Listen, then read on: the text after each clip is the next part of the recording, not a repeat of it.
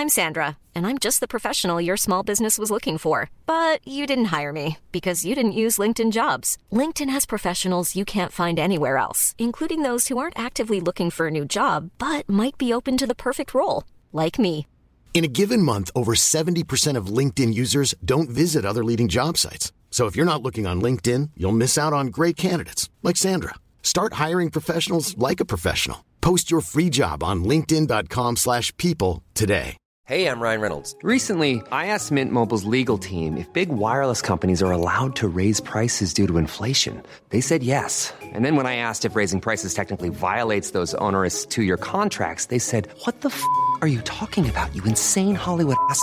So to recap, we're cutting the price of Mint Unlimited from $30 a month to just $15 a month. Give it a try at mintmobile.com/switch. $45 up front for 3 months plus taxes and fees. Promo rate for new customers for limited time. Unlimited more than 40 gigabytes per month. Slows full terms at mintmobile.com. Hi there, you are listening to the Third Coast Pocket Conference, where your next great story begins. On the show, we share sessions from past Third Coast conferences featuring the world's top radio makers and podcasters. I'm your host, Dennis Funk. This session from the 2010 Third Coast Conference is about one of the final and most important stages of making an audio story, your narration. Bad tracking can take your lush narrative peaks and valleys and turn them into a flat, emotionless desert. In order to pull your script off the page, you need to be thinking about how the narration should sound, what tone you need to take, and look at what particular words you need to emphasize. Here you can listen while Emily Botine leads the way as producers track their stories with her in real time. Here is The Script Disappears. Thanks. I am Emily and I am from Brooklyn. And actually, let me just reverse that. Our coaches today will be Jane Feltus and Dean Olsher. Julie Snyder is here from This American Life. Jane's going to be the coach, and Julie will chime in. This is a session about tracking, and it sounds pretty simple. You know, laying down your narration after you're done with a piece.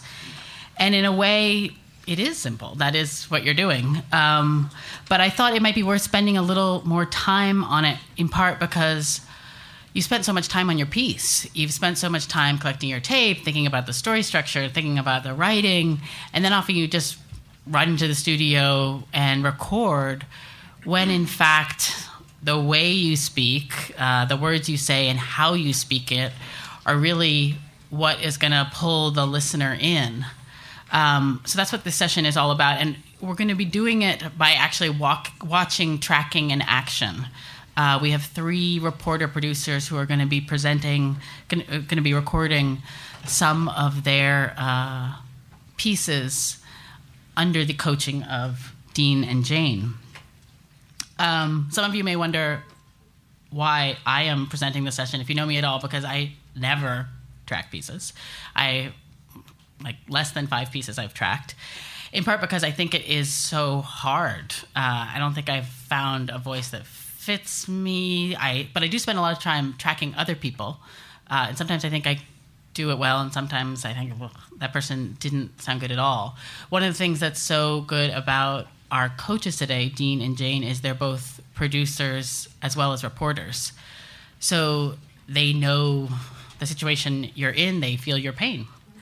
So to start, I want to play about 2 minutes of tape, just from some tops, the very starts of pieces, to sort of prime our ears to thinking about narrative styles. And, when I selected these, I immediately thought of lots of others I could have selected. So these are just sort of a random few. It's 7 a.m. in Goree, Texas, and if you don't know it's time to get up, the roosters do. If you're not from Texas and you imagine what it's like, this is the Texas you think of. Horses, cattle, rolling grassland that finally meets an endless blue sky at the far horizon. Here are people who step into a stirrup with the same ease that you press your keyless remote and climb into the car. Out here, people are scared. The U.S. military and the private security contractors working in Iraq, who are often ex-military themselves, usually get along, but not always. I was driving around Baghdad International Airport on a Tuesday afternoon with Dave Shue, a 6'4", former middle school social studies teacher, former Army sergeant, current employee of Custer Battles, when he pulled up next to two guys jogging in gray T-shirts that said Army. How's your singing voice today, Mom? I'm going to try it a little. You're going to try to sing a little and bit? See what'll we'll see. I don't know. You don't know. So. Do you know what day it is today? Oh, here we go. Do you know what month it is? I'm afraid I don't. You don't know? It's okay. No. Do you know where you are? Who knows? My mom's name is Jeanette Taubin. Yes. When she was younger, she was a professional opera singer. Yeah, right. She studied at the Mannes School of Music, and she won awards. She won the Arthur Godfrey Talent Show on television, and her stage name was Jeanette Bard. B-A-R-D. B-A-R-D, that's right. So maybe I'll... During New York City's great crime wave of the 1980s, getting an apartment was simple. All you had to do was commit a crime. We had heard from a friend of a friend that if we went down and gave key money, that if to say 1 month's rent was the going fee, to this superintendent, that is to say Bob, that we would be able to get an apartment. This is my friend Kevin. He and I got our apartments in the same building on 99th Street in the early 80s by bribing the same superintendent, a guy named Bob. These were old. John McCain was a Navy pilot, right? He flew off aircraft carriers. Everybody knows that. He trained at the Naval Academy in Annapolis, Maryland. And when he goes back to visit, he often eats at Pusser's Landing. The manager, Michael Schwartz, says it's not hard to see why. There are huge models of military ships all over the restaurant. When you walked in, we have a carrier out front. We have the Constitution. Pusser's restaurant is right on the dock. It overlooks a waterway nicknamed Ego Alley. That's because people parade past the restaurant in their boats. Inside Pusser's, there are life preservers on the walls and replicas of leaping fish. And here's something interesting. Just about everybody on the staff has seen John McCain because he eats here when he visits his son. In fact, his son's the fourth generation in McCain's family at the Naval Academy. But I couldn't find anybody at Pusser's who's really talked with a senator. Okay, so again, those are really just to prime your ear. We're going to start in with our first session, and I want to let you know that after each time we track someone, there'll be an opportunity for you to talk to the reporter and the producer, and as well as the coach. But first, we'll track a little bit to actually have something to talk about. So we're going to start with Jesse Dukes. Jesse, where are you? There you are. Jesse, come on up. You're going to be here, and Jane is going to track you. Jesse is based in Virginia. He's an independent producer. He's been a public radio producer since 2005. He's produced stories for Studio 360, Day to Day, Weekend Edition. He's reported from Cairo, Tanzania, Alaska, and Luxembourg. And you have your scripts. Jesse, you want to tell us a little bit about this piece? Is a piece that already aired, yeah? It did. It's about the Shenandoah National Park in Virginia, and when they built it, I guess you don't build a park, but when they created it, there were like 500 families living in the mountains where the park was created, and so they had to get rid of them. And so the story kind of tells the story of getting rid of the people, making room for the park. And we're just noticing you should do what you want. Comfortable, yeah. Exactly. However, if you like standing or sitting. I have something to sit. Yeah, let's take a load off. And Jane, you decided to sit. I always sit. I'm too lazy. No, I just feel more comfortable sitting, and this can be so uncomfortable sometimes that your physical feeling is important. I have a question. Are we going to be playing tape during this? Yep. Okay, I never play tape. Yeah, this is good. When I direct people, so just let's an option. Let's ask Jesse. I mean, Jesse, do you want to play tape? Does it help you to hear it? Yeah. Okay. That's fine. I think so. Okay. I'll probably say a lot of stuff that only makes sense to you and I, and we can talk about it later as a group. But because you guys can't see the script, so. One thing that Jane brought up, which is also really true, is we all may be thinking about Jesse is really on the spot now, but Jane is too. And you also never really track someone, or it's rare to track someone when you've just been given the piece a minute before. Yeah, I don't know what this is yet, so I haven't looked at it at all. But usually you're tracking someone, I think, if you have the luxury of having someone to track you, it's usually been someone who's been working on the piece with you. So you guys have some kind of rapport, whatever that rapport may be. Let's just pretend we're homies at this point. So you want to just... Yeah. Take it away, Jane? Whatever. Okay. We don't need to listen to the ambience, though, at the very beginning, right? Is that what this is? I don't even have it. Okay. Do you want to just give me the first paragraph? Sure.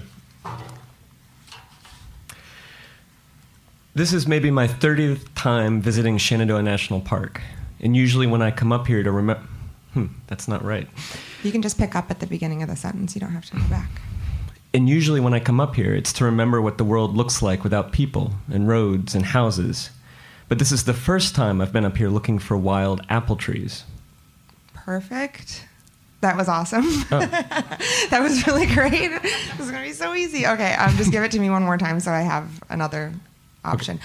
The other thing is I always have headphones on, so this is a little hard because I'm not listening to it through headphones. And so, I've never heard my voice like this when I'm doing this either. It's weird, right? Yeah. So, I'm hoping you didn't pop a pee, but I can't totally tell. But yeah, just give it to me one more time. Okay. This is maybe my 30th time visiting Shenandoah National Park. And usually when I come up here, it's to remember what the world looks like without people and roads and houses. But this is the first time I've been up here looking for wild apple trees. Great. Can you give me the first sentence and just slow down on Shenandoah? Okay. This is maybe my 30th time visiting Shenandoah National Park. Great. Mm-hmm. I don't do very good on the tree identification in the winter. Yeah, it helps in the fall when there are apples. Right, then I'm real good at it. When there's apples hanging off of it. Okay, go ahead. Claire Comer is an interpretive ranger, and we're looking for apple trees because somebody would have had to plant them. We want to find evidence of human life from before this was Shenandoah National Park, and Claire has a particular spot she wants to show me. The only problem is we can't find it.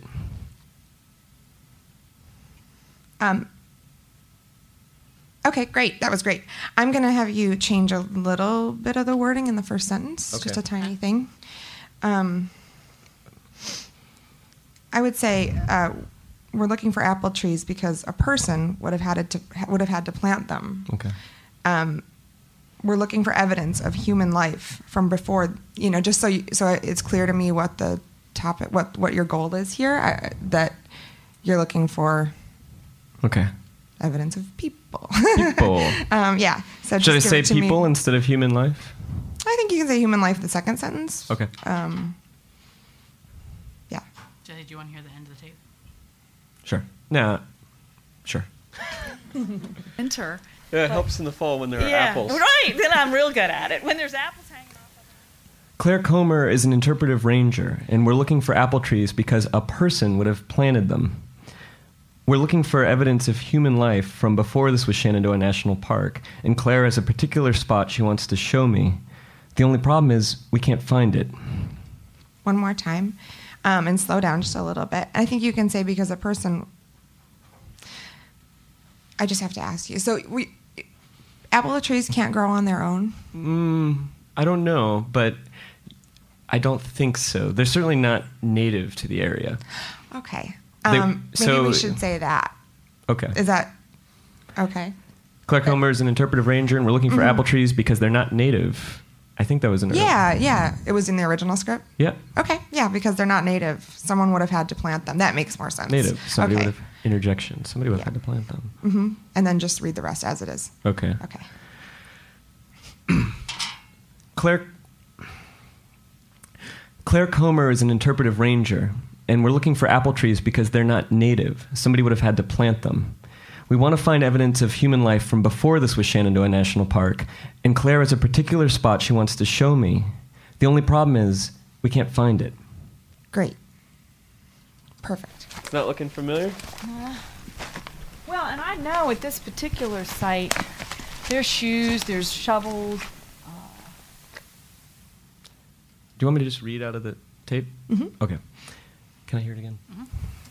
It's not looking familiar? Well, and I know at this particular site, there's shoes, there's shovels. Before it was founded in 1936, Shenandoah National Park was just an idea. One that began in 1924 when the federal government decided we needed an eastern park, something like Yellowstone or Yosemite, but closer to where all the people lived. Wealthy people from Washington were already visiting the Blue Ridge, most famously at Skyland Lodge, where they could ride horses, stay in cabins, and go hunting. Its owner, George Pollock, saw a national park as a way to bring in more customers, and he recruited some of his friends in government or business to the cause.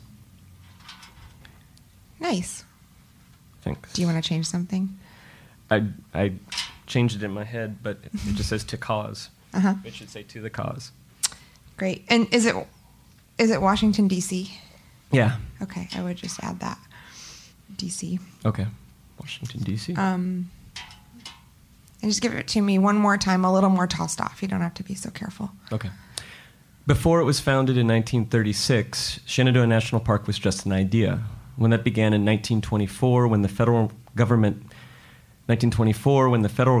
decided we needed an eastern park, something like Yellowstone or Yosemite, but closer to where all the people lived.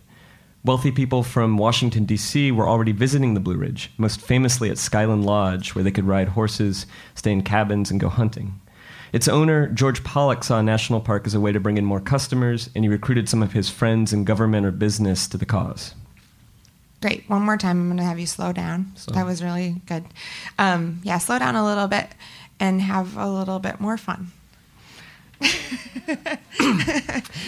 Think about what we're saying here. So this is like the birth of the park, right? Mm-hmm. And we're trying to drum up some interest in it. Yeah. Before it was founded in 1936, Shenandoah National Park was just an idea. One that began in 1924 when the federal government decided we needed an eastern park, something like Yellowstone or Yosemite, but closer to where all the people lived. Wealthy people from Washington, D.C. were already visiting the Blue Ridge, most famously at Skyland Lodge, where they could ride horses, stay in cabins, and go hunting. Its owner, George Pollock, saw a national park as a way to bring in more customers, and he recruited some of his friends in government or business to the cause. Great. I'm going to have you take 2 sentences again. That was perfect. Mm-hmm. Something like Yellowstone or Yosemite, pause, but closer to where all the people lived. Just give me that. Something like Yellowstone or Yosemite, but closer to where all the people lived. Great. And the last sentence, its owner saw a national park. Maybe we can say, so he recruited some of his friends. Bring in more customers, period. So he recruited some of his... Yeah, and just take those 2, now that it's 2 sentences, take them a little bit slower. Take a pause in between. Okay. Its owner, George Pollock, saw a national park as a way to bring in more customers. So he recruited some of his friends in government or business to the cause. Great. That was excellent. We're going to keep going. Jane, what are you listening for? I'm listening for him to sound like he's just talking to me and not reading, mainly. I'm listening to get the idea of the story too, because I don't want to get lost. Like I want to understand what you're telling me. Well, it helps that you don't know what the story is about, because if you'd been editing me, you would know. But now that you don't know, you can tell when you're confused. Right. So I'm listening just to make sure that the story gets across and that it sounds interesting. And when you are tracking someone, do you read the script? Not always. I mean, I'll look at it for sure just to make sure I know what's there. But Ira, I started out directing him, doing like our promos and stuff for the show. And he's like, "Don't look at the script when I'm reading, because you're not going to be paying attention to what I'm saying. You're just going to be making sure I'm saying every word that I'm supposed to be saying, but not actually hearing the way that I'm reading." So, I don't always read along. I try to make sure you get things right. I wouldn't want you to get the years wrong or something or miss an important detail, but I try to think of like, if this is in my headphones and I'm, at home just listening without paper in front of me. And you told Jesse to try to have a little more fun. Mm-hmm. How do you get someone to to try to have fun? Smile at them. I don't know. But what if you're not on in the same room? Like, aren't you? I joke around with them if they're on an ISDN. I don't know. Like I said, we usually know each other a lot better than this, even if it's just like been a day or two that we've worked together. But I tend to joke around a lot. Not if it's like a serious story. Does this get really serious? Okay. There's a little crying. It all happened a long time ago. So. Going to play the third act? Mm-hmm. So they filled out a nomination form and sent that in, and this was chosen as one of the sites to look at. The federal government had a specific idea of what a park should be. In the mold of Yellowstone and Yosemite, they wanted stunning beauty, sites for fishing, hiking, and access to roads. But most importantly, they wanted it to be a wilderness, free of human settlement and development. So the Virginians fudged a little bit on their application. Great. That was great. Would you underline the word specific? Do you have a pen? Mm-hmm. I do. Where's specific? The government had a specific idea of what a park should be. Okay.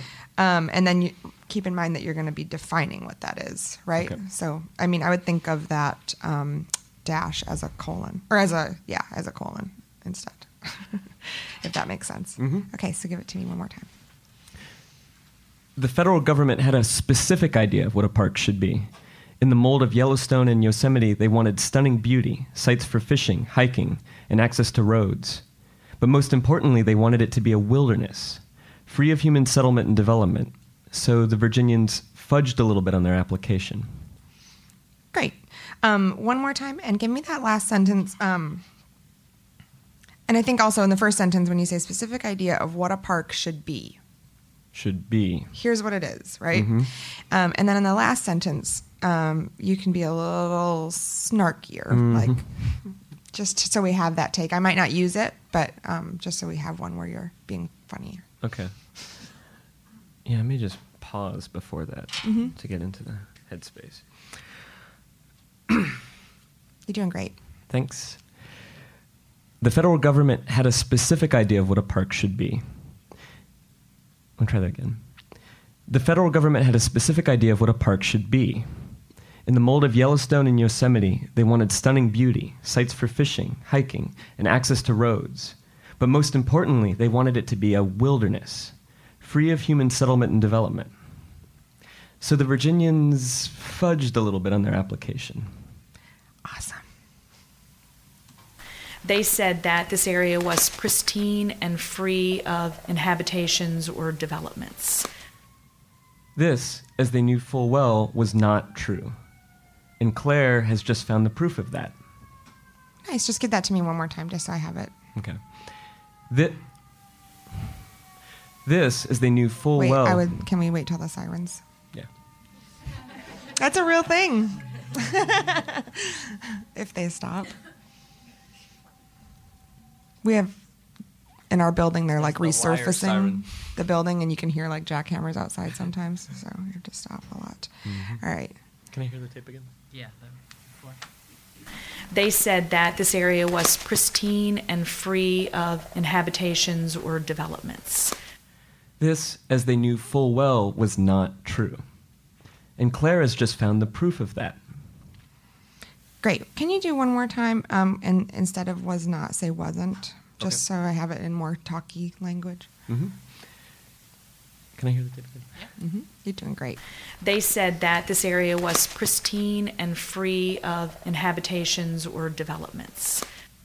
This, as they knew full well, wasn't true. And Claire has just found the proof of that. Oh, I'm sorry. That was me. Sorry. You want to give me that last sentence just again? Not true. And Claire has just found the proof of that.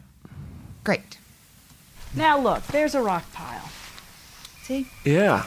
A little pair of boots. Wow. What we found is one of some 500 home sites that existed before there ever was a Shenandoah National Park. Wow. Really? Yeah. Cool. I don't know. Okay. That's really what we found. Yeah. This is okay. So that's I don't know, I'd play up the drama a little bit more. So maybe what we've found is one of some 500, just keep in mind that this is like, what? Okay. Just give it to me one more time. Okay. What we found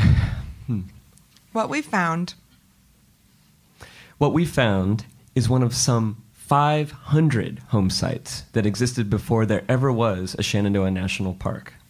Great, and just underline home a little bit more, like 500 homes, or home sites. Maybe homes. What's a home site? That's what she kept calling it, but okay, I don't have to use that language, do I? What we found is, the remnants of one of, is it the remnants? It's the remnants. Right? Okay. Mm-hmm. What we found is the remnants of, we can do that. What we found is the remnants of one. Of some 500 homes that existed here. That's what I would say. That existed here. Okay. Mm-hmm. Right. What's happening? Oh.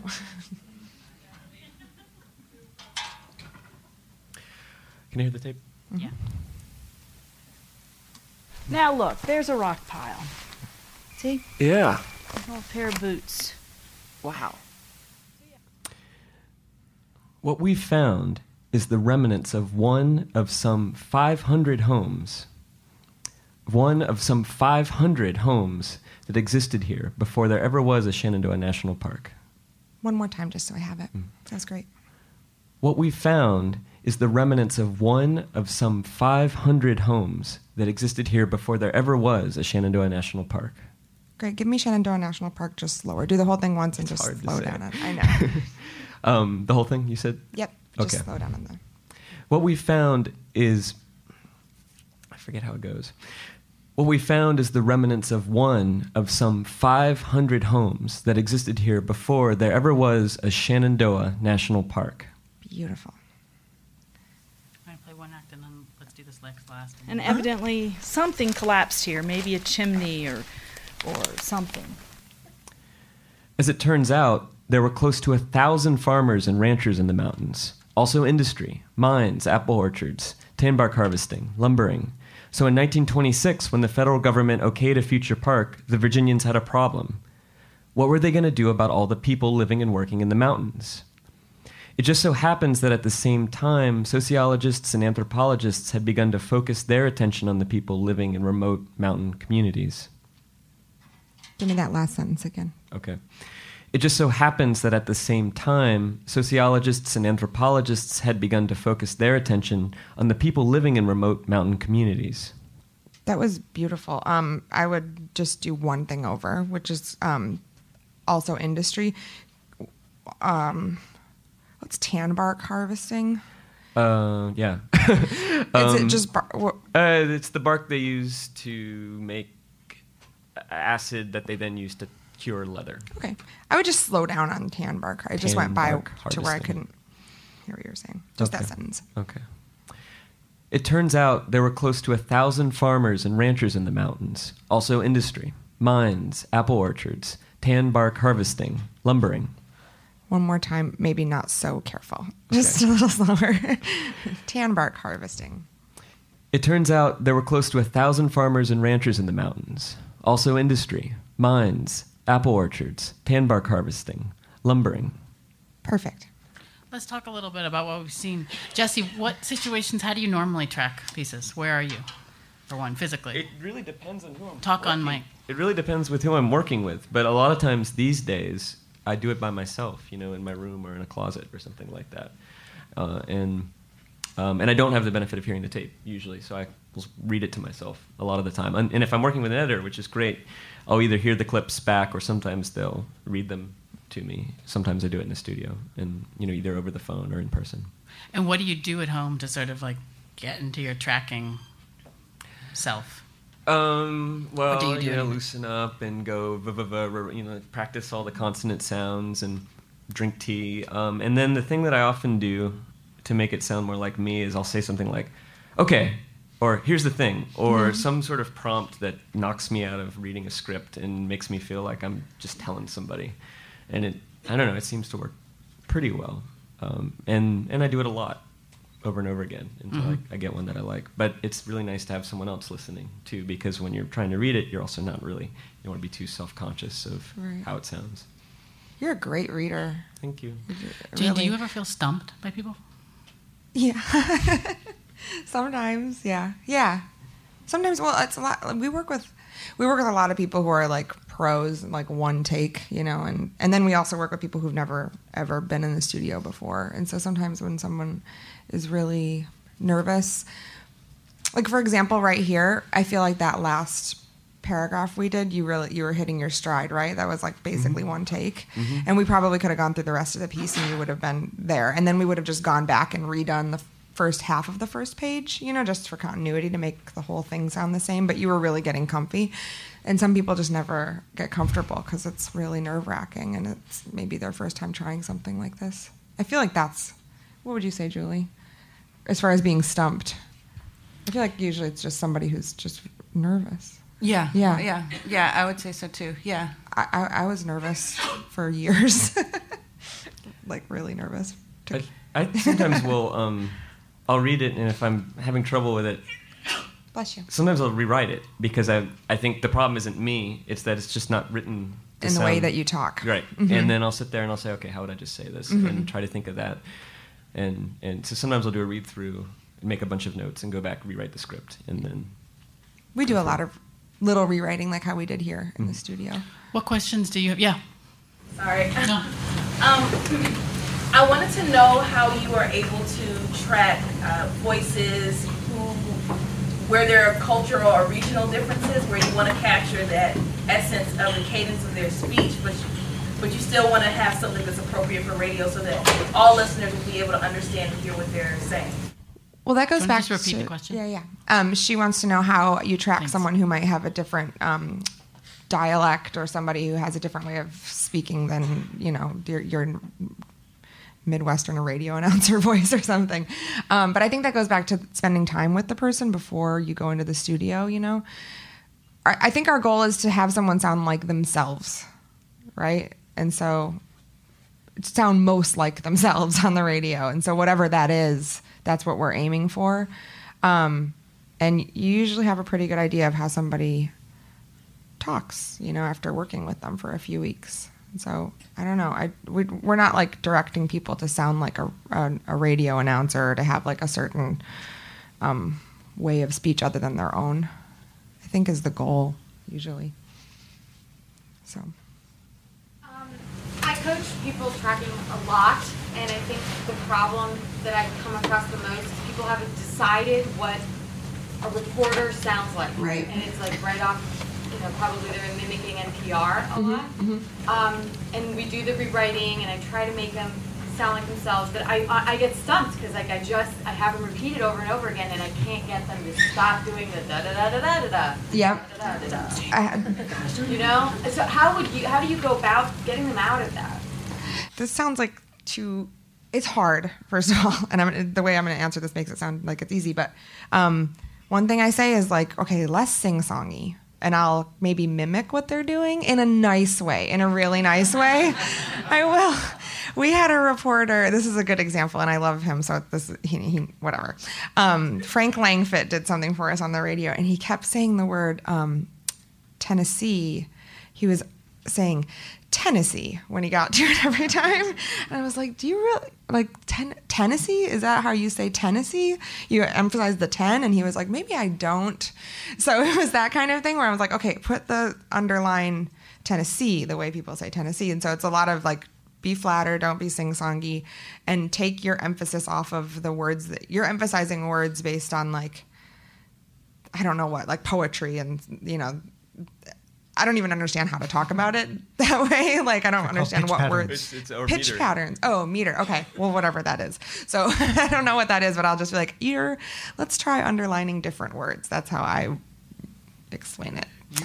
It was really helpful. You had an idea of the sentence. The federal government have a specific idea of what the part should be, and you said it for me the way that you wanted to hear it, and that was really helpful. I do that a lot. Sometimes I could tell it wasn't working, but actually hearing, oh yeah, that's what it should sound like, helped it quicken. Yeah, that's another trick to try too if people are kind of doing a sing-songy thing that isn't totally making sense, is to be like, just repeat after me. There's one more question. Let me just take that in the right. You, yeah. The question for you about the close, the very last 2-3 lines before the sock. I've noticed some reporters they go full out, stop, and then do their sock, and it always sounds very abrupt. And then there's some that kind of walk down their track before they do their sock. And I was curious if there's any sort of preference that directors seem to have on that. Do you mean going to the tape? I don't know what these words are. What? Oh, sorry. So at the end when you would say, Your question is how to signal that the piece is ending using your tempo in your narration to signal to the listener, okay, get ready for this piece to end now, so that you don't feel like I've surprised you. Right, before you do name NPR News Chicago or whatever. Right. Yeah, usually I have them take some pauses. But, we can put pauses in post, too, in editing later, or in mixing later. So if they're not, really winding it down, I can kind of do that synthetically. But yeah, what I just say is remember we're getting to the ending. This is the ending. And then just that they keep that in mind. Yeah. Just to respond, this came up yesterday too, and to respond to this, John, if you're game, we're going to go to our next piece, and I'm thinking, can we do just the open and the close? Let's because it actually it's an interesting point, and Dean, you're game for that? Yeah. So what we'll do is we'll just do the opening of this piece in the very end, and try to talk about that exact issue. So thank you, Jesse.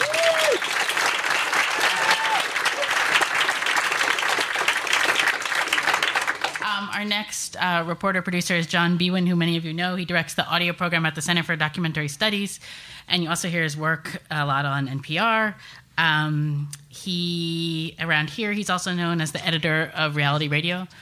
They're going to stand, as you see. This obviously changes depending on... John, do you normally stand? I've done both ways, but I actually usually sit, but I think it's a good idea to stand.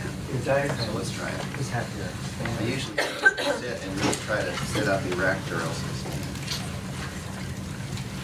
stand. By the way, Emily Botein, who's a contributor to Reality Radio, wrote a really, really great essay. You're off mic. She's on mic. I'm on mic. There you go. Emily Botein, by the way, who wrote a wonderful essay for Reality Radio.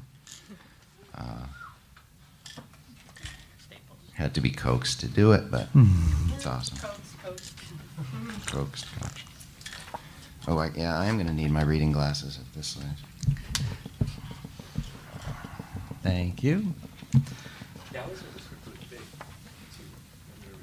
I did talking about larger font.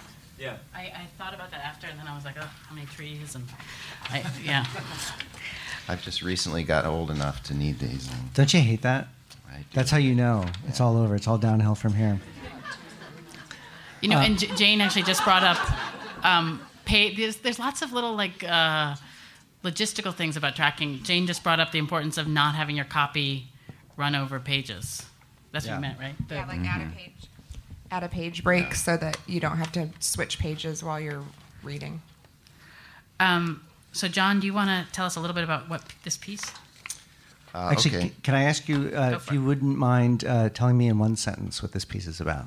This piece is about a small town in eastern Kentucky where 90 years ago they ran all the black people out. And it's about the legacy and the denial that persists in the community years later. Okay.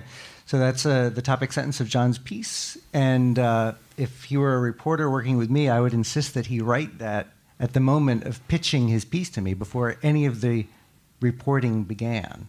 And you would not believe how many people refuse to do this and how much they regret it later, because it's the one thing that gives you your true north as you're making a piece. Like, what is the piece about? You're sifting through hours of tape. Well, if you go back to that sentence, it'll remind you, oh, yes, it's about this. This tape that I love so much doesn't apply. Now, before we go any further, I'm just going to chat a little bit. It's been a while since I've seen you. How have you been? Doing okay, you know, yeah. That doesn't sound very good. You sound kind of depressed. What's happening? Oh, no. Things are good. I was pretending there. I thought, it was sort of like... Yeah. Actually, things are really great, Dean. How are you? Although I do care about John's personal life, what I'm also doing is listening to how John really talks, because that often gets lost pretty quickly when we go through this. So we would chat a little bit more, and I'd get him comfortable.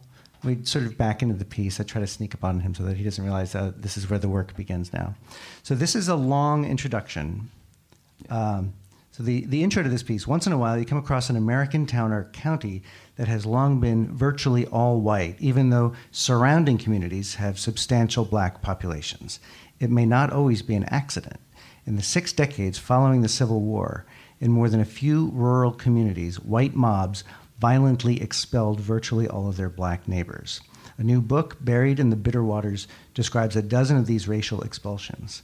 Among the places living with this uneasy history is Corbin, Kentucky, a small railroad town in the Appalachian foothills. John Biewen of the Center for Documentary Studies produced our story. Now, I want to listen to your first piece of tape first. Mm-hmm. I think that the first time I realized that there was something wrong with where I was from, I think that I was probably around 6 or 7 at the time. I only ever track pieces listening to tape. I can't imagine not. I know there are plenty of people who don't listen to the tape, but I'm listening for inflection, and so I want to know, what do you need to say? I don't want you to look at your script while you're reading this. I want you to look down at what's in that paragraph and tell me what the essential information is that will lead us to our target of the first piece of tape. What is it? Just tell me. That the people in this town will assure you that their town is a really nice, friendly place. What they want you to know about it is that it's the home of the world's first Kentucky Fried Chicken restaurant. Tell me that again, without looking at your script. Okay. People in Corbin, Kentucky say their town is a friendly place with good schools. It's the home of the world's first Kentucky Fried Chicken restaurant, which was founded by Colonel Sanders in the 1930s. Let's hear the tape. I think that the first time I realized that there was something wrong with where I was from, I think that I was probably around 6 or 7 at the time. So that I thought worked pretty well. John is, putting in all the information that is in his script. He has not read it verbatim. But you've told that in exactly the storytelling fashion that I would expect if we were sitting around drinking bourbon by the fire. The one thing, I'm going to try to goose him a little bit, because although I want people to sound like themselves, I want them to sound like a version of themselves that works on the radio. I find if I'm being really myself, I'm a little flat. So let's... Yeah. I'm trying to think about how I'm going to make that happen. I mean, I'll just share that with you and try it one more time. Well, and I think in a way, when you...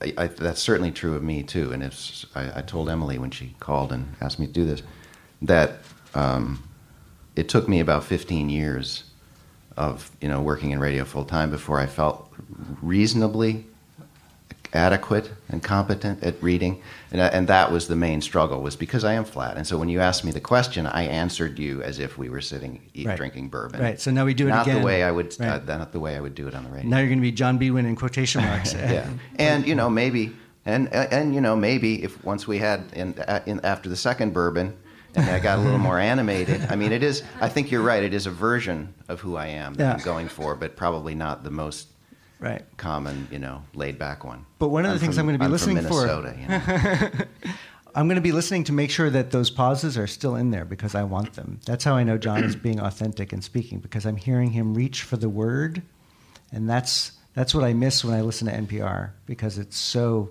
digested, and I shut off. It's like it's Charlie Brown's teacher talking to me. And so I'm trying to rough it up a little bit so that I can hear him thinking, and I'm in contact with a human consciousness. So tell me one more time. And look me. Notice how he's looking me in the eye. You may not be able to see it in the back. He's not reading. He's telling me. Yeah, tell Dean, let me tell you about this. People in Corbin, Kentucky will tell you their town is a friendly place with good schools. It's the home of the world's first Kentucky Fried Chicken restaurant, opened by Colonel Sanders in the 1930s.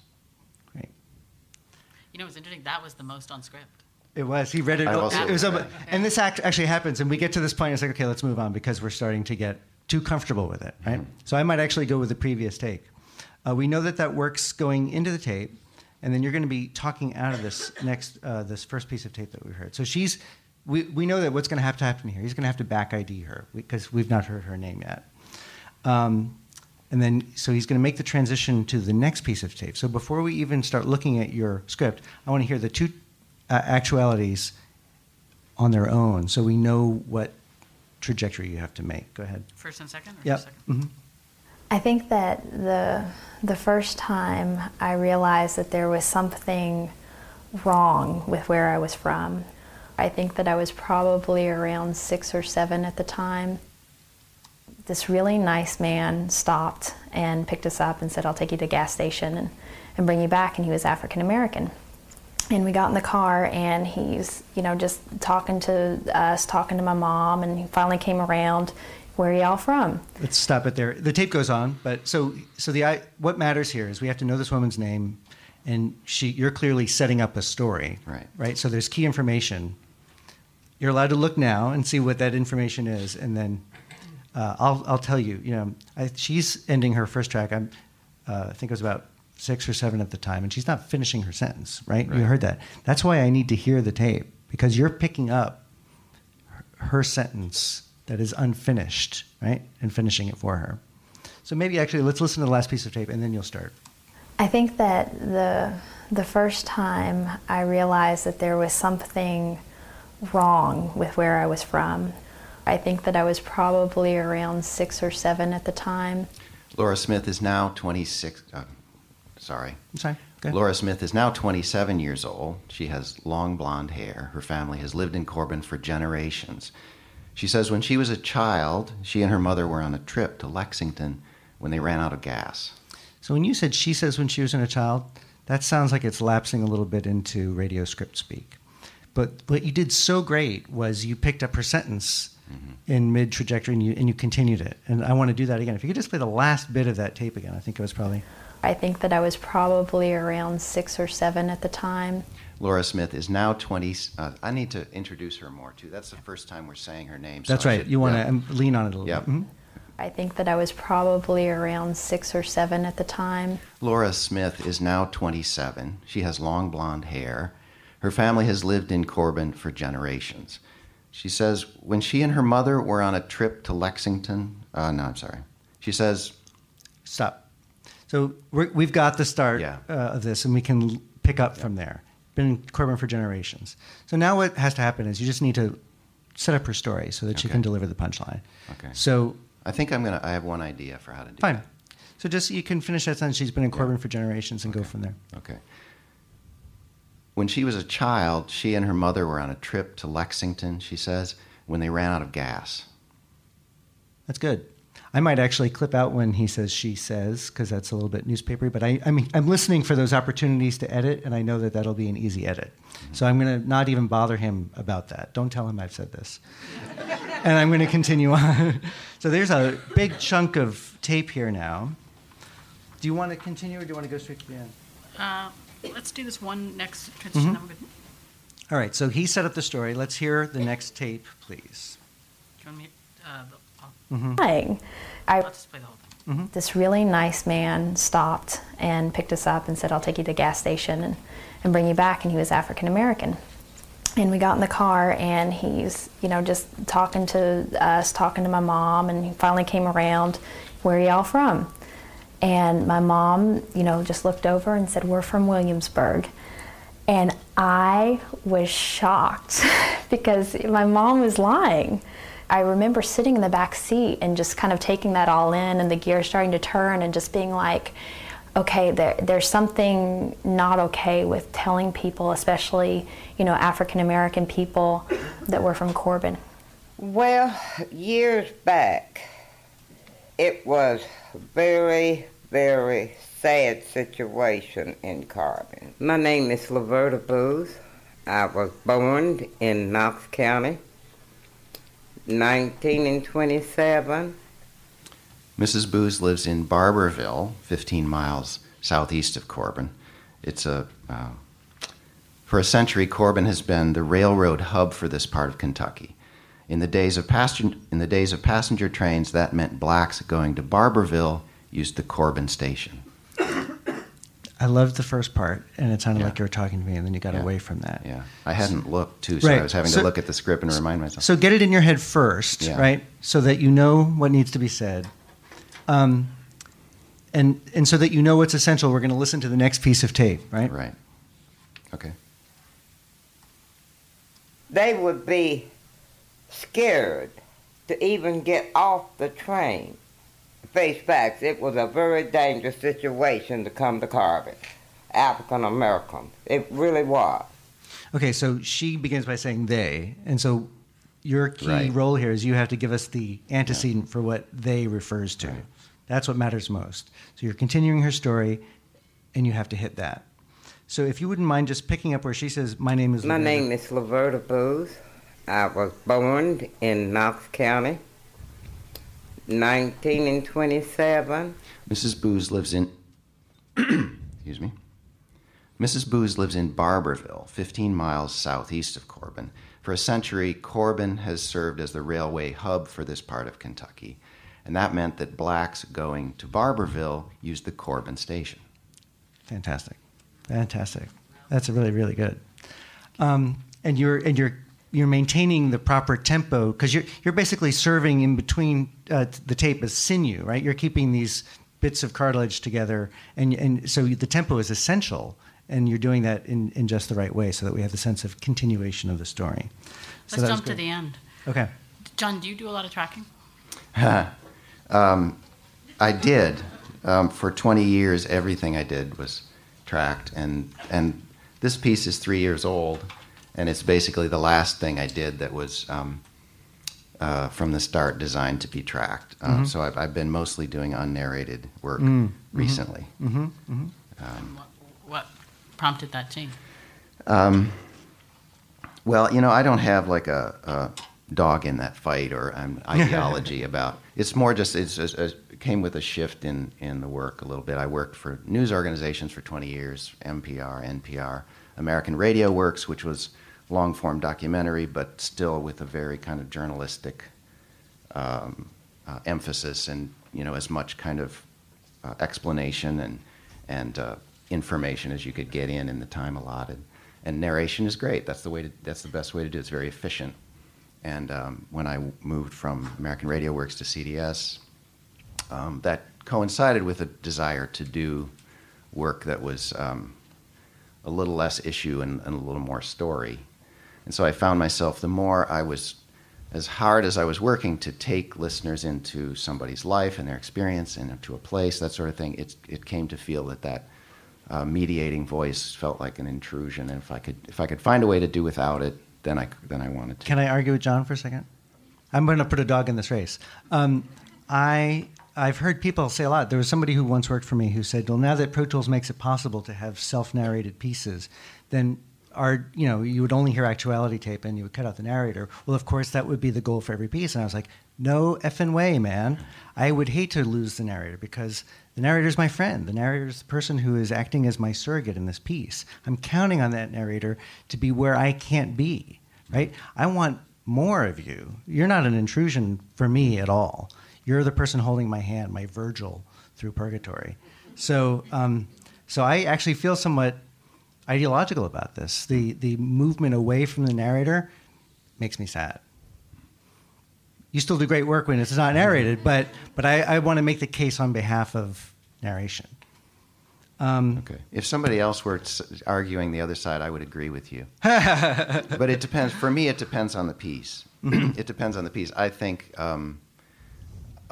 for me, an unnarrated piece, and maybe this will change, when if it gets to be more common, but still it sort of stands out from the routine of the radio, and that helps. That's one reason.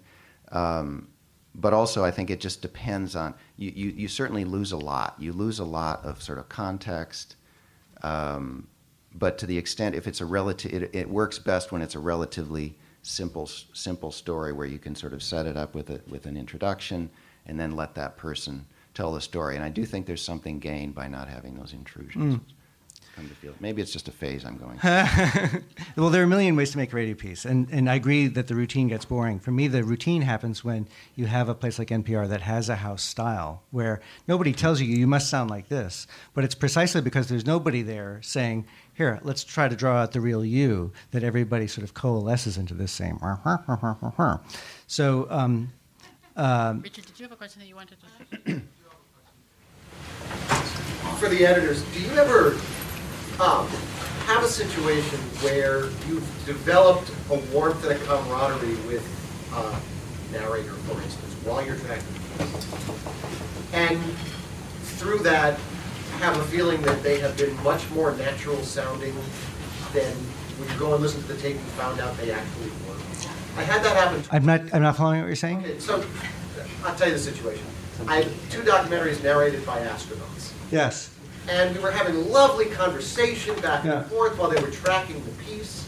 And in both cases, when I sat down with the tape, they sounded much stiffer than they did I see. when I was chatting with them and having a good time. So Richard's point is saying the experience in the moment seems better than when you listen to the tape later. That happens to me a lot when I'm interviewing people as sources. I've not had the experience when I'm tracking people. Because, to be honest, what we're doing now, it can take so long doing this. And I also want to say, this is a luxury that most of you don't have when you're on deadline working for a show that has to, put out a product every day. Right, exactly. So, I developed this method because I had an hour of radio to make every week. And so I was able to take the time because I thought it was that important. Because I thought it was not just an ornamental, nice thing, but it was the essential thing that made it possible for listeners to have an access point into what was being said, so that it wasn't just this monotone blah, blah, blah. One more question? Yeah? What you're doing by yourself, right. So I'm hoping that you can take some of this experience and then compress it into your one self, right? And absorb some of the, like if I could become your super ego, right? And you can hear me yelling at you, no, you sound like you're reading, just tell me, don't read it. Look me in the eye, if I could become that harping voice, so that you can do it all on your own, then that would be the best goal, right? Just, yeah. Mm-hmm. Oh, I just had a question. If you're the editor, and you don't have a tech, and you're on the other side of the glass, yes. You can't be in the studio with the person, right? So you're teching it and you're tracking it. Yeah. Do you have any tips for getting through the barrier? Because you're talking over talkback. I actually don't mind talking over talkback. I feel like you can still have a connection if you're looking through glass. I think it's very hard to do this remotely when you don't have a visual on the person.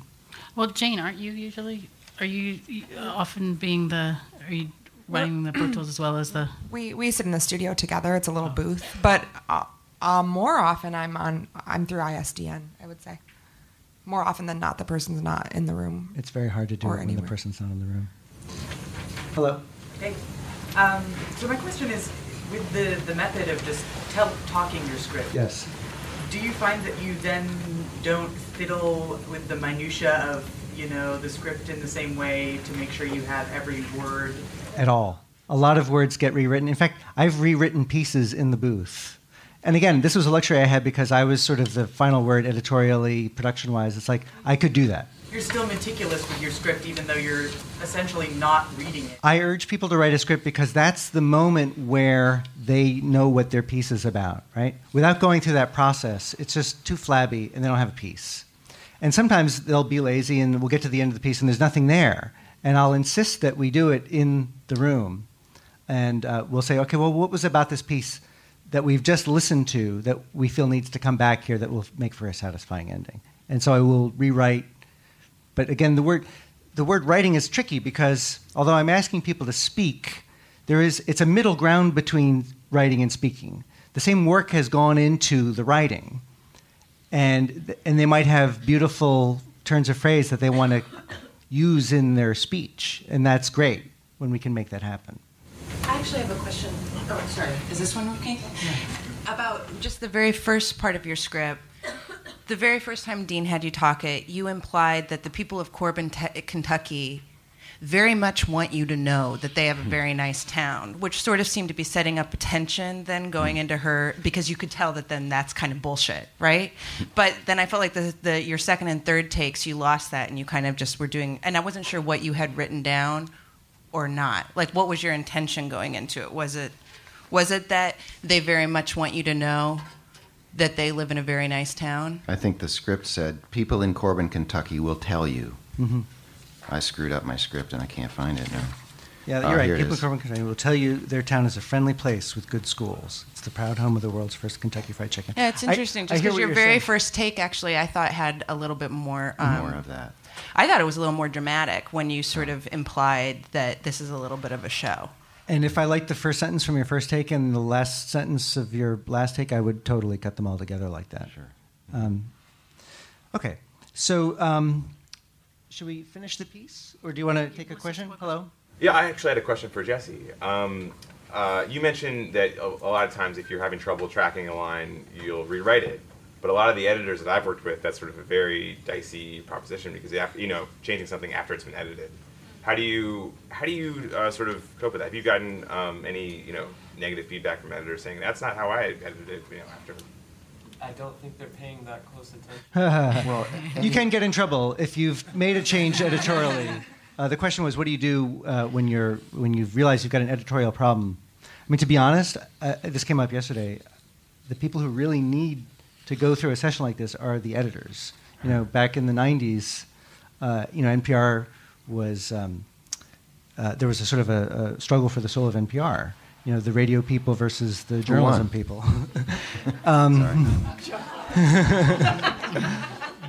And so a lot of nobody won. So a lot of people with newspaper chops who were perceived to have the journalism skills were brought in as editors who were tone deaf to what makes radio, how to write for radio. So in a lot of ways, this method is meant to try to counteract that. But if this were incorporated into the editorial oversight of a piece, then a lot of this would be unnecessary. What I do in that situation is I record the thing that you have to record so you can have it. Yeah. And then you give the editor the improvement. Oh, okay. Well, and so let me repeat what Rebecca just said. You make a safety. You have your safety. You have that line that doesn't sound right. Mm-hmm. You redo it, but you be sure you have it in case somebody's like, "What happened to that line?" That's right. Well, and usually, if the kind of thing that Jesse's talking about is where it's just something that it doesn't quite come out right. You're making one sentence, two sentences. You're usually not changing something factual or something. It's just like a little wording thing. So it's usually not a big deal. But it's true. I want to go into our next piece, but let's just because this question of ending came up. Let's listen to. Let's hear track 20. I don't entirely know if we have time for two things, but we'll do it quickly. We'll That's hear a very short cut. Just right there. We're going to go to the very end of the piece and talk briefly about kind of tone and ending. So a lot of the people up here are stuck back in the 60s. Okay, so this is a guy. So this is the next to last piece of tape. Right. John is approaching the end of his piece, and he's going to set up the last piece of tape. What we just heard was a lot of people up here are stuck back in the 60s. Okay. I may have to kind of look at it for a second. Okay. I'll vamp. I can tap dance while you're looking. I actually can tap dance, yeah. But at the same time, he says that the town does not live up to its image as a place where a black person had better get out of town before sundown or else. Sloane's friend, Laverta Booz from nearby Barberville, agrees. She shops in Corbin regularly. The last sentence was awful. So say what it was that needed to be different about that last sentence. The last sentence, all of a sudden, I just read what was in front of me. Yeah. Mm-hmm, right. I was talking up until you were talking up until that moment. I read. Yeah. Exactly, right. And so the fact that you can clear. hear it makes it good so that you want to match the spirit. Yeah. We won't go through that now, but we know what needs to happen. Let's hear the last piece of tape. It used to be that you could walk on the street. Oh, there go a nigger down the street. You would hear this in Corbin, Kentucky. But now it seems to be much, much better. Now you can walk into a store, you can get a nice smile. Still, some people in Corbin say their town has a lot of work to do before its old image is put to rest. And that can only start with some straight talk about the past. For NPR News, I'm John Biewen. So one important element here is we need to have a major pause after her tape before John speaks, right? And I want you to mentally hear that pause, even though that's something we can fix in post-production, right? You're giving her room for that line to sit before you respond to it. Hello. It's 7. Have we been talking that long?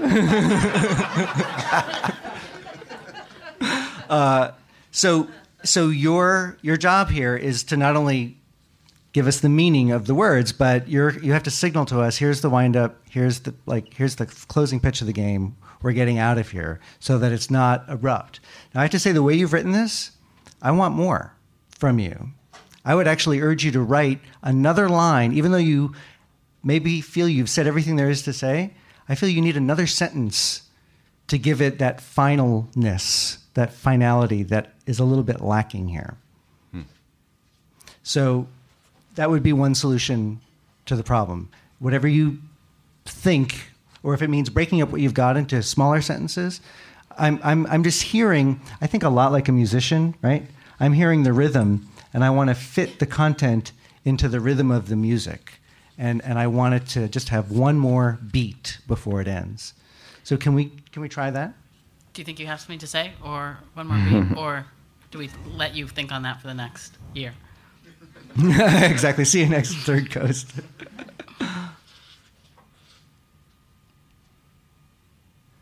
It takes time. I'll try. I'll just try sometimes something. There's like long sitting stretches at this moment, right? I'll just try something. Sure. So now she says it seems to be much better. Now you can walk into a store and you can get a nice smile. Pause. Still, some people in Corbin say their town has a long way to go before it can put its image to rest, this image as a town, as a white man's town. But in order to get there, people in town may have to do something they're still reluctant to do, and that is to do some straight talk about the past. For NPR News, I'm John Biewen. Bravissimo.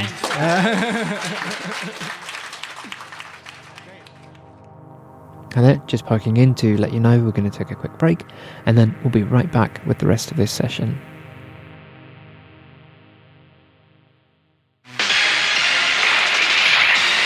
You're listening to Chicago's Progressive Radio Adventures. Just American Life, I'm Ira Glass. The show about all the unseen. Are you tired of endlessly searching for good radio stories? Or maybe feeling overwhelmed by the amount of podcasts filling up your feed? This is Radio Lab. I'm Jad Abumrad. Well, worry no more, because Third Coast has you covered. I'm Gwen Maxey, host of Third Coast podcast Resound. Resound is a themed, hour-long mix of the best in radio and podcasting from the past and present. We've been carefully curating nothing but the best stories from around the world since 2004, and we have a treasure trove of amazing audio. Each episode is bound to have something to fit every listener's individual taste. Personal stories, essays, sound art, mystery stories that twist and turn, and other audio experiments. So stop searching. Subscribe to Resound today and treat yourself to the finest stories ever told in sound. Your ears will thank us.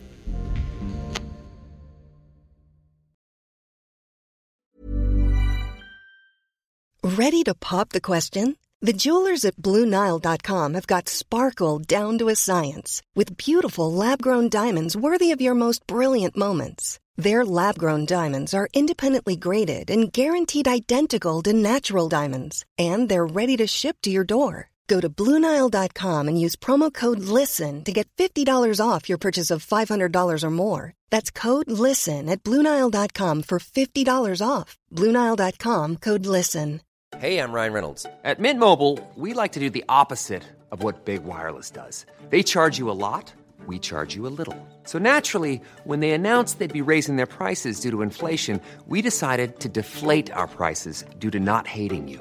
That's right. We're cutting the price of Mint Unlimited from $30 a month to just $15 a month. Give it a try at mintmobile.com/switch. $45 up front for 3 months plus taxes and fees. Promo rate for new customers for limited time. Unlimited more than 40 gigabytes per month. Slows full terms at mintmobile.com. And we're back. Sorry to keep rushing this along. Colette, come on up. Jane, head back over. Do you want to sit or stand? Sit. Okay, we're now going to change gears quite a bit. This session has been sadly very North American focused, even though we're at the Third Coast International Audio Festival. And Colette Kinsella, am I saying, can you tell me your last name? Kinsella is going to break us out of that. Colette makes documentaries, features, and reports for Ireland's premier public broadcaster, RTE, Radio 1. She spent time working as a food hygiene trainer and translator. Nice. There's a lot in here. And the piece... I haven't read this for a year or so. What Colette brought us, she can tell in her own words, but it's a piece without tape, which is something also that a lot of us are doing. And so it's even more about tracking. And Colette, tell me how you don't even say tracking. What was that? Voiceovers or links or whatever. Voiceovers or links. The thing about Irish radio is when I do the type of packages or the 5-minute packages for my business show that I'm working at the moment, we don't have a huge amount of links or tracking.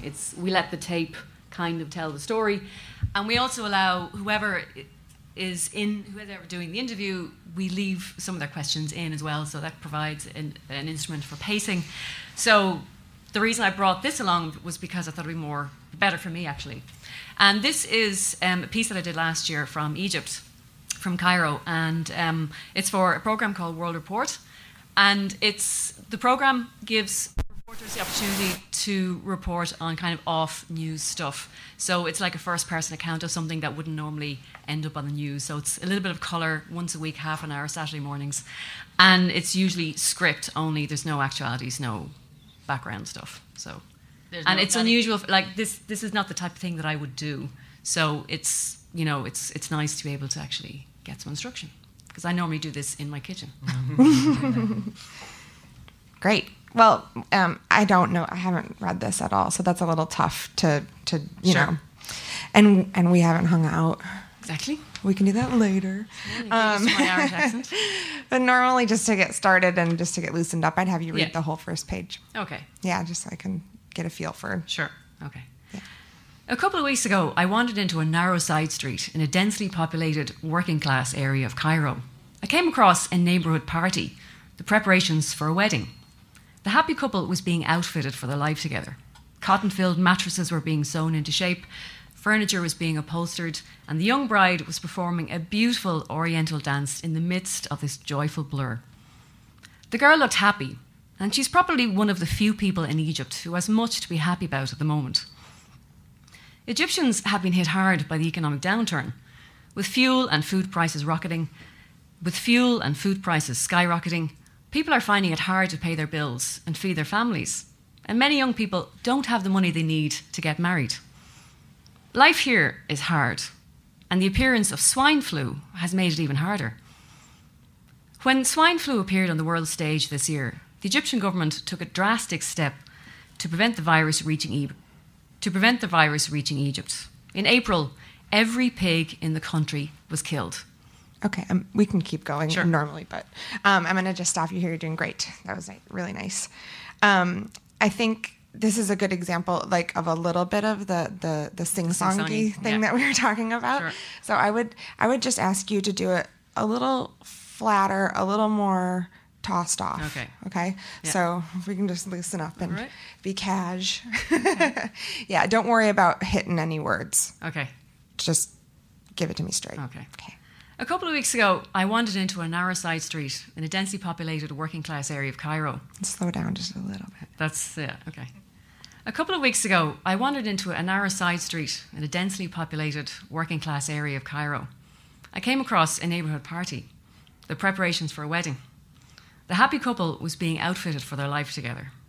Cotton-filled mattresses were being sewn into shape, furniture was being upholstered, and the young bride was performing a beautiful oriental dance in the midst of this joyful blur. The girl looked happy, and she's probably one of the few people in Egypt who has much to be happy about at the moment. Egyptians have been hit hard by the economic downturn.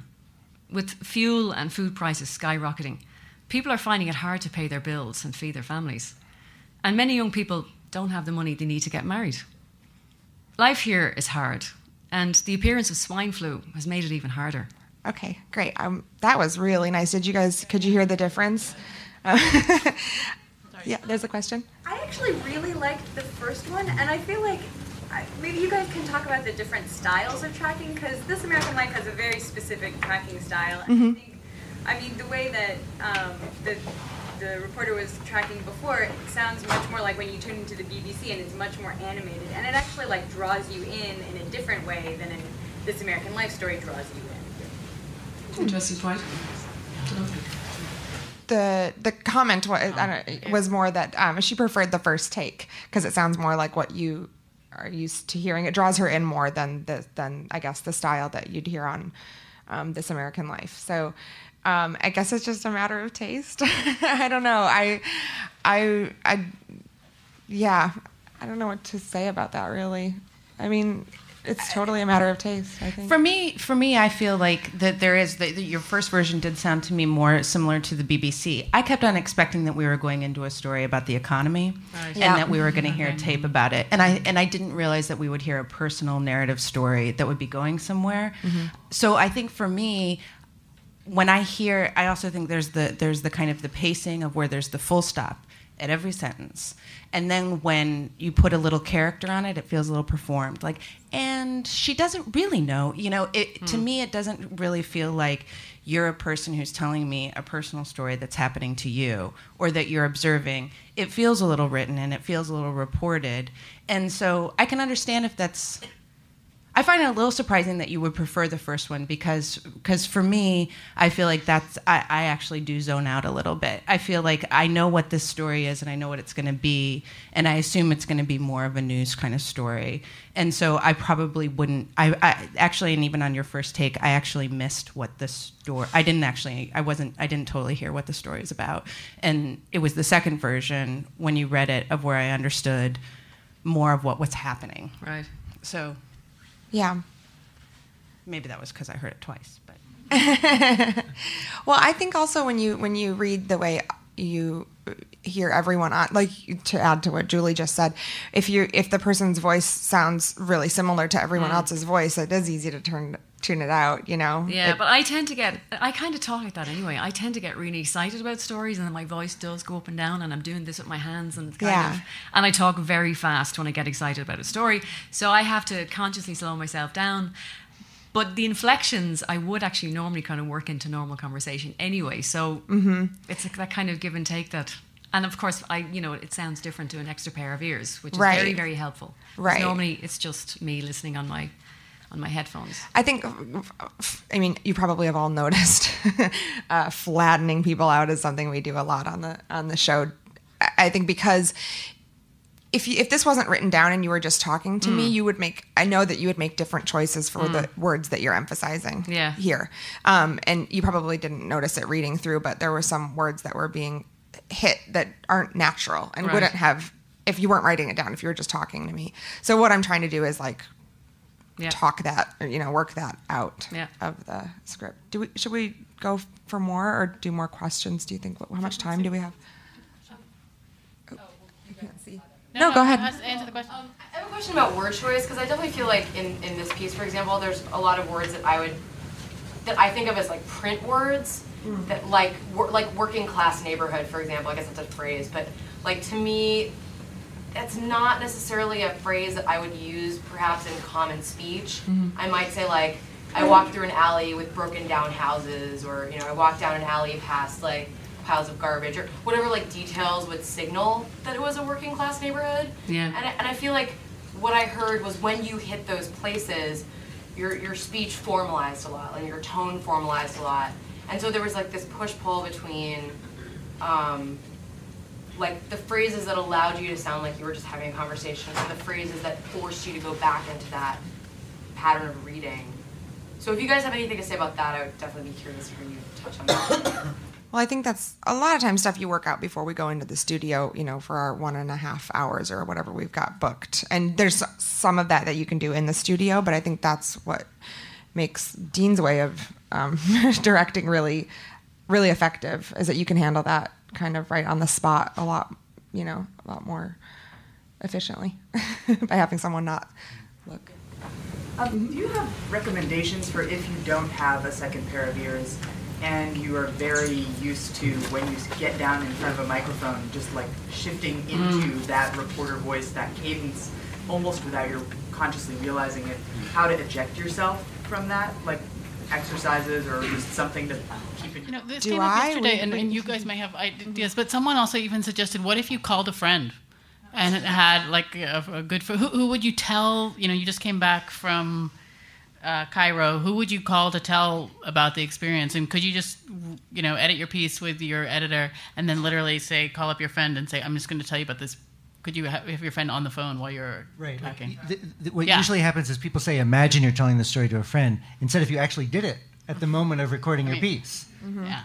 Another suggestion, we never really do that. There's a couple of contributors that record themselves with no one listening.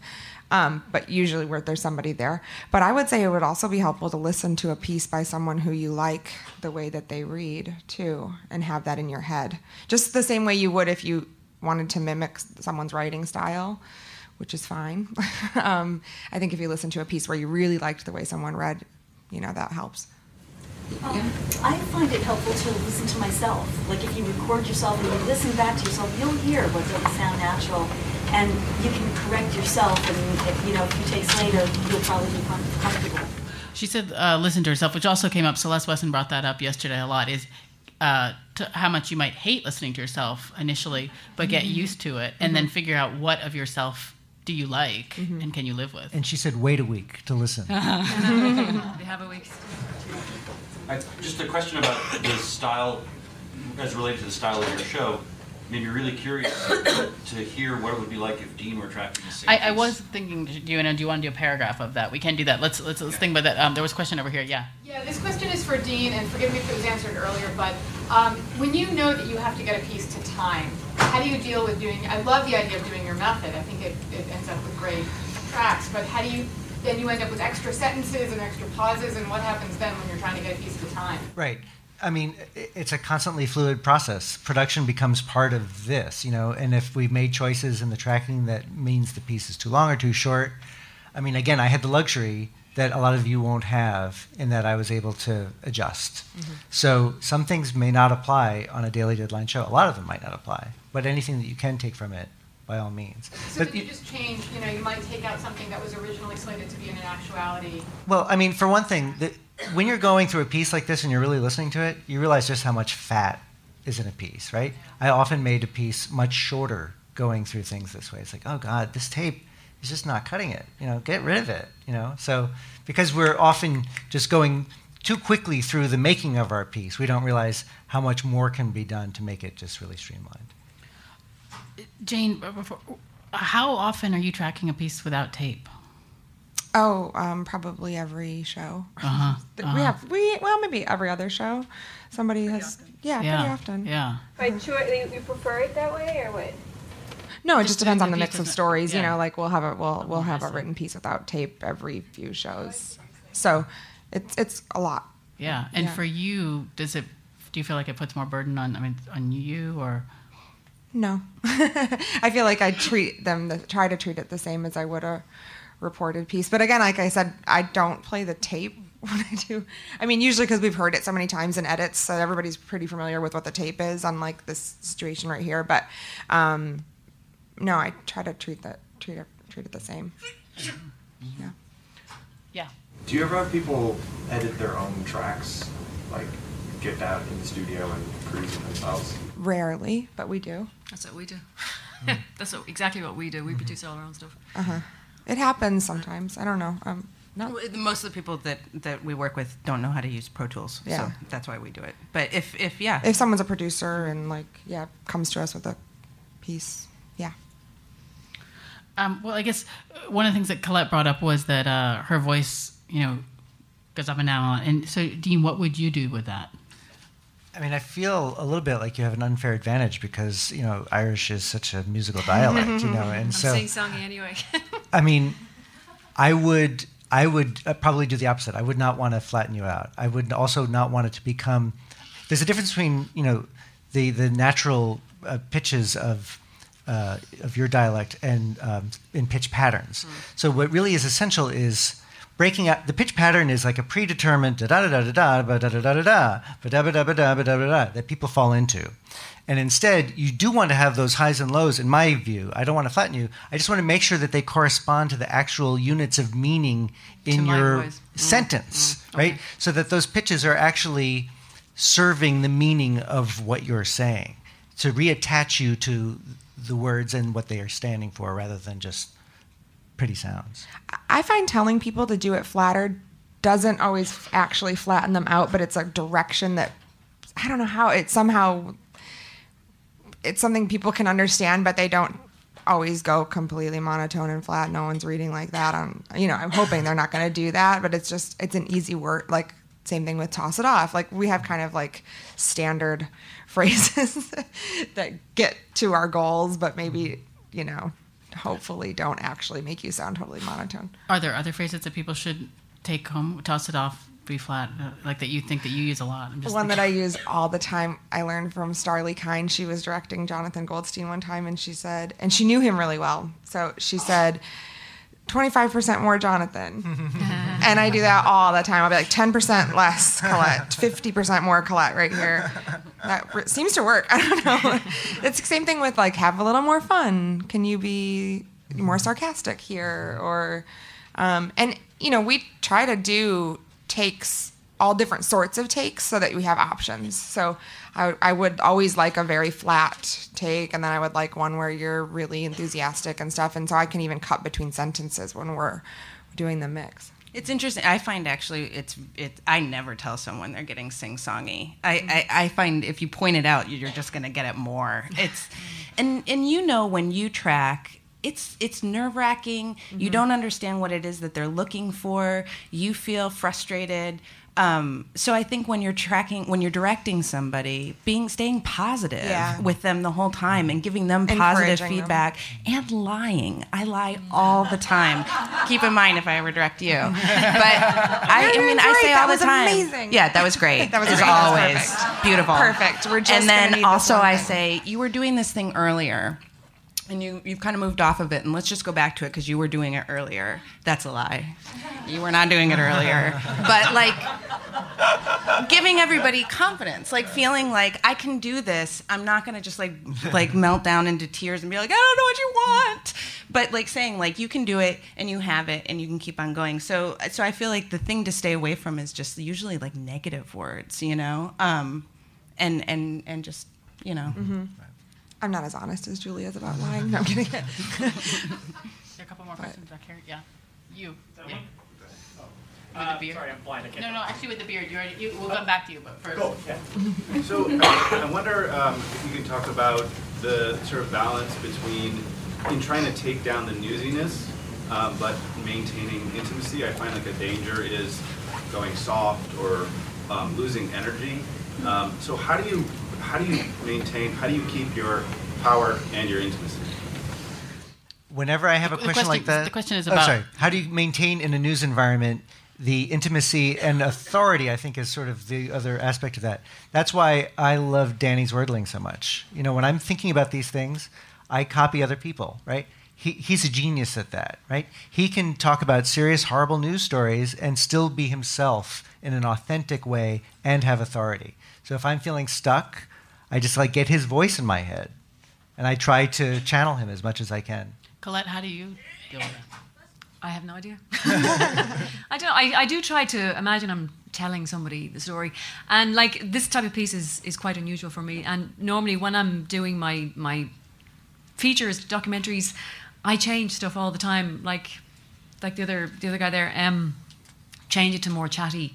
Like on paper it sounds great, but then when you say it, you realize, no, that just sounds red, and I just do it on the hoof. And because I mix all my own stuff and all my actualities and everything, I have the luxury of actually changing the whole thing if I need to, or changing sections of it. So it's really, I do try to imagine I'm telling somebody. And it's hard when it's just you in your kitchen, or in the bowels of RT or something in an empty studio. So yeah, that's what I try to keep to do. And when you change, because it came up, what happens in terms of editing, any editorial response? Do people care? If you're changing a script on your own because you think, that didn't sound... That's not a problem. Usually, if I'm doing my pieces the features and documentaries, if it changes, it doesn't really matter anyway, unless the whole story changes, it's a non-issue. If I'm doing my business pieces, I'll have a chat with as long as the shape of the piece is similar and I'm not completely changing direction, it doesn't matter. They want a piece that sounds natural at the end of the day, and however I do that, they really don't mind. So, is there any last question? Yeah, you. A question about, I think Julie, you had said, you'll take a sentence from one track and another from another track, and for some reason I have no problem cutting up acts and doing that. But when it's my own voice, I feel like it just sounds totally disjointed. I want to take a whole track just because I feel it sounds it sounds coherent. Here's the trick: make your cuts in the middle of a word.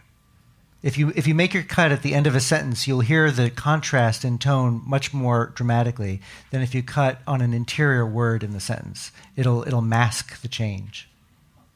You even cut on a syllable. Yeah, yeah, like on a hard D.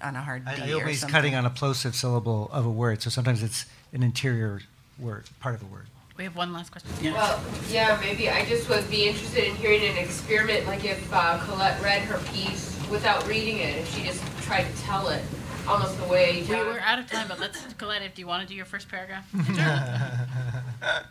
Okay. Well, to him. Yeah, okay. Well,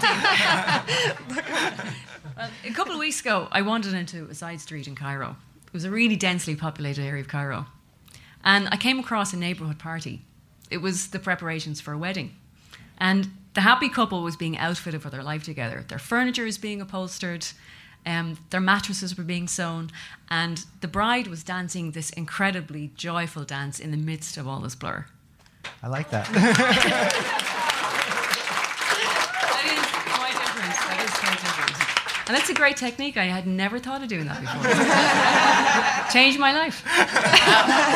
So please join me in thanking Jesse and John and Colette and Jane and Dean.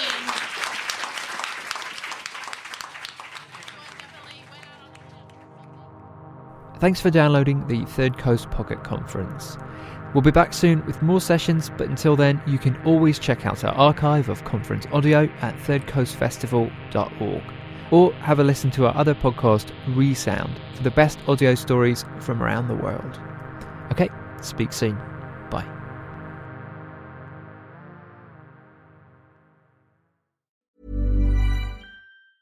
Planning for your next trip? Elevate your travel style with Quince. Quince has all the jet-setting essentials you'll want for your next getaway, like European linen, premium luggage options, buttery soft Italian leather bags, and so much more. And is all priced at 50 to 80% less than similar brands. Plus, Quince only works with factories that use safe and ethical manufacturing practices.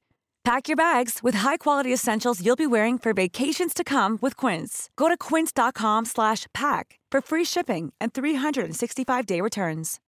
When you need mealtime inspiration, it's worth shopping Kroger, where you'll find over 30,000 mouth-watering choices that excite your inner foodie. And no matter what tasty choice you make, you'll enjoy our everyday low prices, plus extra ways to save, like digital coupons worth over $600 each week. You can also save up to $1 off per gallon at the pump with fuel points. More savings and more inspiring flavors make shopping Kroger worth it every time. Kroger, fresh for everyone. Fuel restrictions apply.